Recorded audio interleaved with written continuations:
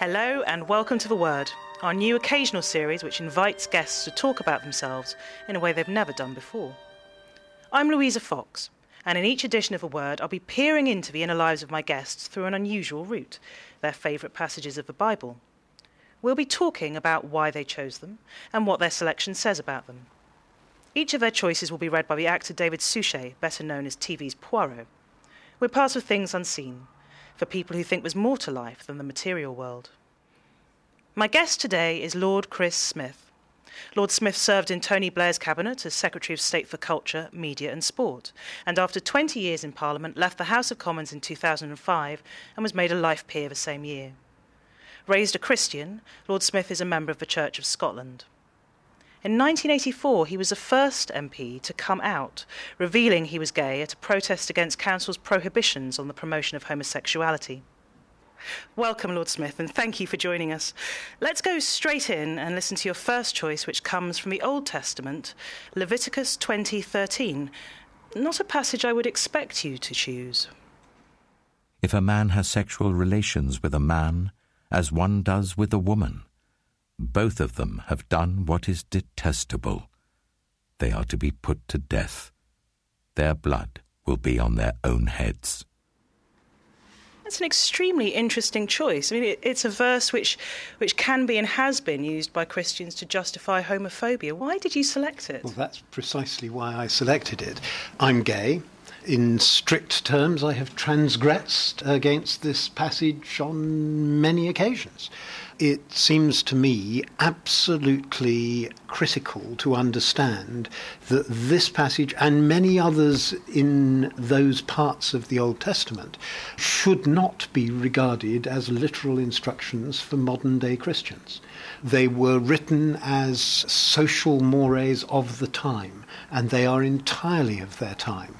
If you followed the strict instructions of Leviticus and Deuteronomy and Numbers, you would never eat pork or bacon. Which would be very sad. You wouldn't eat any meat with blood in it. You wouldn't take out a mortgage. You wouldn't lend anyone any money.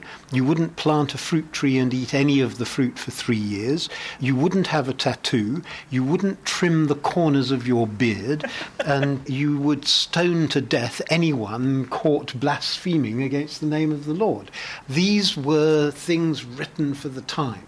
And yet, that particular verse is quoted constantly by people who want to exclude gay people from consideration as full and valid members of a Christian society. I do not accept that exclusion. But how do you decide what's relevant to being a Christian and what isn't? Who gets to choose? Ultimately, Christ gets to choose. And that's why my other two passages are both taken from the Gospels. And, of course, Christ, during the whole of his ministry, said absolutely not a single word about homosexuality or homosexual relations or about different sexual orientations. To me, Christ is an inclusive deity who became, of course, a person. He's not part of an exclusive religion. And the people who keep on quoting this verse from Leviticus and a similar verse from Deuteronomy are wanting to exclude people, and I don't think that that is what Christianity is all about. I mean, that's your perspective, and Christianity, like many other religions, contains lots of different views, and some are more or less tolerant than others. When you encounter Christians who are prejudiced in some way, can you relate to them based on your shared faith? I can try and relate to them. I can disagree profoundly with them on their views on sexual orientation. If they want to hound me out of Christianity, then I find it very hard to talk with them about what Christianity is all about. If they are prepared to agree to disagree, then perhaps we can have the start of a conversation. Have there been moments when you faced prejudice which has caused you to doubt your faith? No. Never? Never. And I have to say, within the community of the Church of Scotland, which I'm a member of, I have always found a warm and heartfelt welcome. So if not moments when you've faced prejudice which has caused you to doubt your faith, other moments which have caused you to doubt your faith, or trying moments? Oh, there are always moments when you think, oh, why is this happening to me? There are moments when you think, why is this happening to the world? There are moments when tragedies happen through no fault of any human being, and you seriously question, why is the world made like this? And in those moments, what I find most powerful is the image of a suffering God who took on human suffering in order to become part of humanity. And that's a remarkable thing. If you'd been devising a logical religion, you would devise something where God is all-powerful and never vulnerable. But the central message at the heart of Christianity is that God made himself vulnerable for us. And that seems to me to be the key bit about fellow suffering, about sharing pain, about understanding that the world is a world of soul-making, as Keats put it, that it's not all easy. And there are times when it's hard and difficult and tough and nasty, and you have to try and cope with that. And God helps you to do that. Let's listen to your second verse, which is taken from Matthew's Gospel and begins with an observation on nature. Here's Matthew 6, verses 28 to 30. And why do you worry about clothes? See how the flowers of the field grow. They do not labour or spin. Yet I tell you that not even Solomon, in all his splendour, was dressed like one of these. And if that is how God clothes the grass of the field, which is here today and tomorrow is thrown into the fire, will he not much more clothe you, you of little faith? Why is that verse important to you? It's important to me because it speaks to us about the glories of the natural world. I actually much prefer the King James Bible version of it, which is consider the lilies of the field, how they grow, they toil not, neither do they spin. And yet I say unto you that even Solomon in all his glory was not arrayed like one of these. It's a beautiful evocation of the delicacy, the intricacy, and the beauty of the natural world that's all around us. And to me, throughout my life, I've found a huge amount of solace and spiritual refreshment in immersion in the natural world. It's something that I like to think, as nowadays chairman of the Environment Agency, I am helping to put into practical reality. But to me, the natural world is part of the manifestation of the beauty that God has given us. I know you have an excerpt from Wordsworth's Tintern Abbey, which relates to that, which you'd like to read. I would indeed. I love the poetry of Wordsworth. Wordsworth in many ways was the very first environmentalist. He wrote about the power and the value of nature and the natural world. But he also talked about something else, which was the way in which we see something deeper than just the surface of the natural world. It leads us into an understanding of something spiritual. And there's this wonderful passage from his Lines Written a Few Miles Above Tintern Abbey, which is always known as Tintern Abbey. It was one of the lyrical ballads published right at the end of the 18th century. And he writes as follows: "For I have learned to look on nature, not as in the hour of thoughtless youth, but hearing oftentimes the still, sad music of humanity, nor harsh nor grating, though of ample power to chasten and subdue. And I have felt a presence that disturbs me with the joy of elevated thoughts, a sense sublime of something far more deeply interfused, whose dwelling is the light of setting suns, and the round ocean, and the living air, and the blue sky, and in the mind of man." And there what you have, the sense sublime of something far more deeply interfused. That's looking into nature, looking through nature, seeing what nature is speaking to us about, not just as something that has a surface beauty, but something that has a deeper meaning too. Does art help to illuminate your understanding of a Bible? Oh, undoubtedly. I think throughout history, especially perhaps poetry, although you could say exactly the same about the visual arts and the great history of Western painting.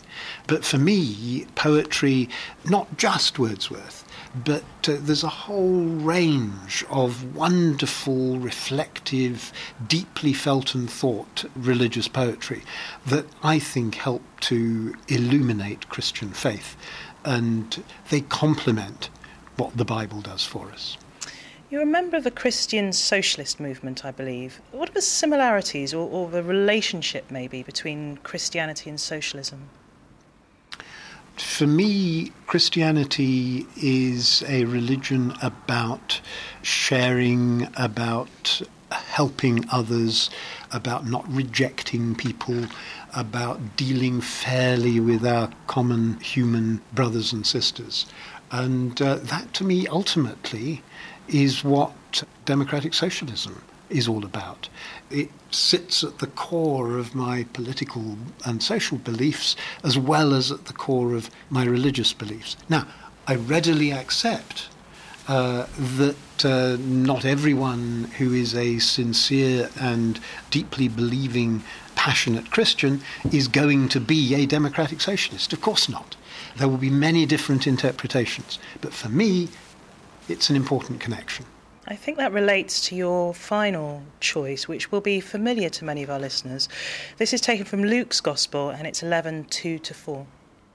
He said to them, "When you pray, say, 'Father, hallowed be your name. Your kingdom come. Give us each day our daily bread. Forgive us our sins, for we also forgive everyone who sins against us. And lead us not into temptation.'" When you hear those words, what do you feel? Well, for me, this has always been coloured by a profound passage that I read many, many years ago in the autobiography of Edwin Muir. Edwin Muir was a Scottish poet, early part of the 20th century.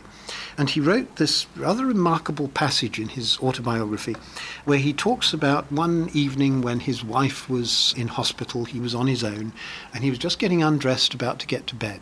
And he found himself reciting the Lord's Prayer and the thoughts that this suddenly generated in him. And he writes as follows. He says, "I never realized before so clearly the primary importance of we and us in the prayer. It is collective for all societies, for all mankind as a great society. After this manner therefore pray ye, not my Father which art in heaven, not give us this day my daily bread, not forgive my debts, not lead me not into temptation."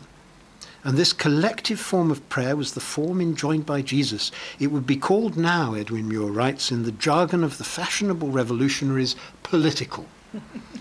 The difference here between I and we, he says, is tremendous. There is no end to the conclusions that follow from it. In we, it is man or mankind or the community or all the communities that is speaking. It is human life, and therefore society is the formal embodiment of human life.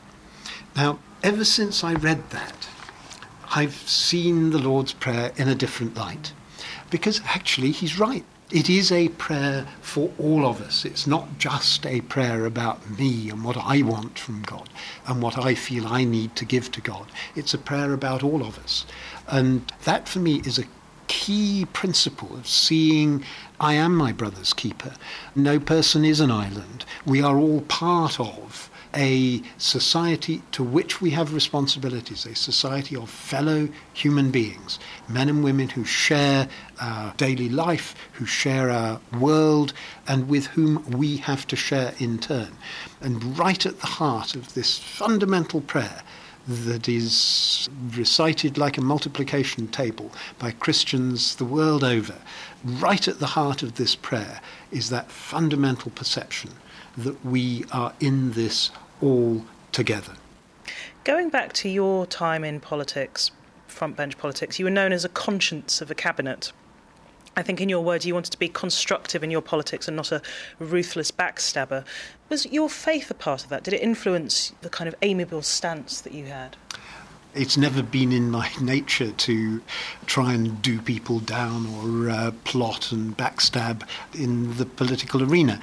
It probably didn't do me any favours in terms of political promotion. I think you did quite well. I remember there was a wonderful passage in a biography of Asquith that I think Roy Jenkins wrote. And right at the end, he writes about Asquith. He says, "What did he leave behind him? A memory which is a standing contradiction to those who wish to believe that only those with cold hearts and twisted tongues can succeed in politics." And ever since I read that, years and years and years ago as a student, I've had that as a little bit of a sort of template. Let's see if we can demonstrate that through a political life. And I think you did. Thank you, Lord Smith. You've been listening to Things Unseen, the platform for people who think there's more to life than the purely material. Things Unseen was brought to you by CTVC.